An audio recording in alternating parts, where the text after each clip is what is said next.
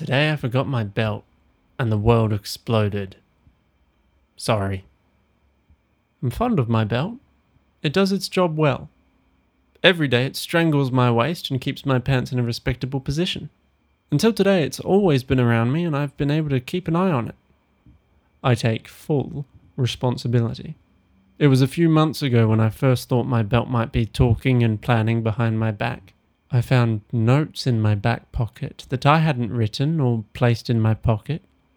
I also had people taking great interest in my bottom.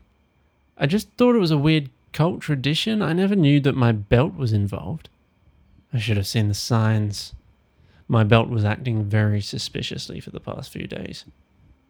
Knowing now what happened, it brings every single pocket dial into question and the possibility that maybe unknowingly my pants were involved too. Are You Beltwise?